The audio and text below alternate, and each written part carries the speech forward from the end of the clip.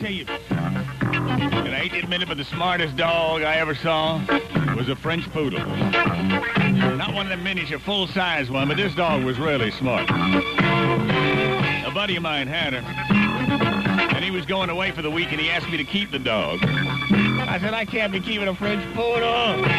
My friends see me walking that thing, they'll think I got off the D. He said, no, this dog is unbelievable. You'll enjoy this dog. I've trained it. I got the dog when I was up in the mountains as a sheep herder.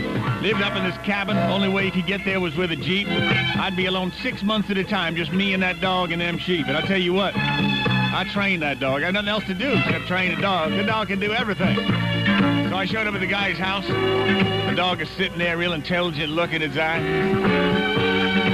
He said, go ahead, girl. The dog came over to me. I said, all right, well, looks like a friendly enough dog. I'll take it. He said, now watch this. He said, Fifi, go ahead and start the man's car. Warm it up for him. I couldn't believe it. That dog said like 10-4, ran outside, hopped in the open window of my car, and started that bad boy. I said, what in the blue blazes? He said, hey, when you're sheep herding, it's cold up in those mountains. You don't want to get in that thing until it started running. I said, that is unbelievable. We smoked a Camel, and then about 5 minutes later, I went out there all toasty, wanting the dog opens the door. I hop in next to it. I said, I'm going to enjoy this. Back to the Grease Palace.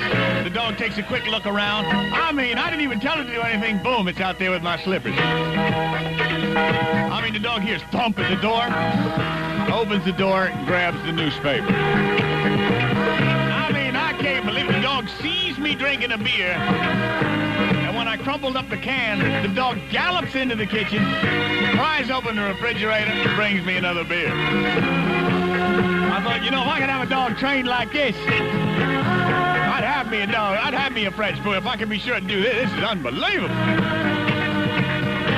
So I get ready for bed. I take me a long, hot shower.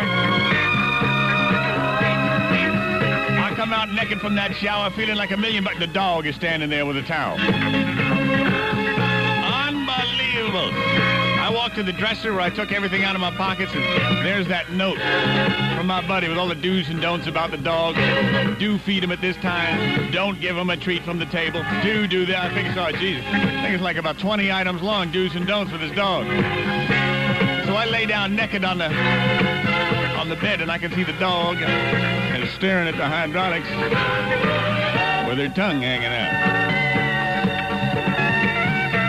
The dog gets up on the bed and comes closer and puts that cold, wet nose on the tip of that bad boy. And I'm thinking, oh, God, I knew it. He was up there 6 months. 6 months, just a stinking dog. And he done taught it. He taught this dog good, all right. Well, I quickly lit a Camel, and I just laid back. I folded my hands in back of my head. I said, oh,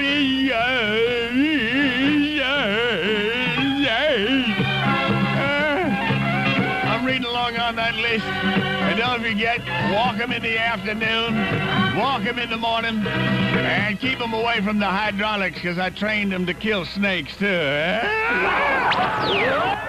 It's the best of Grease on DC 101. You laugh so much your sides will ache, your heart will go pitter-pat. Sing hallelujah, hallelujah. Stand by. There's more in store from the one and only Greaseman on WWDC FM Washington, DC 101.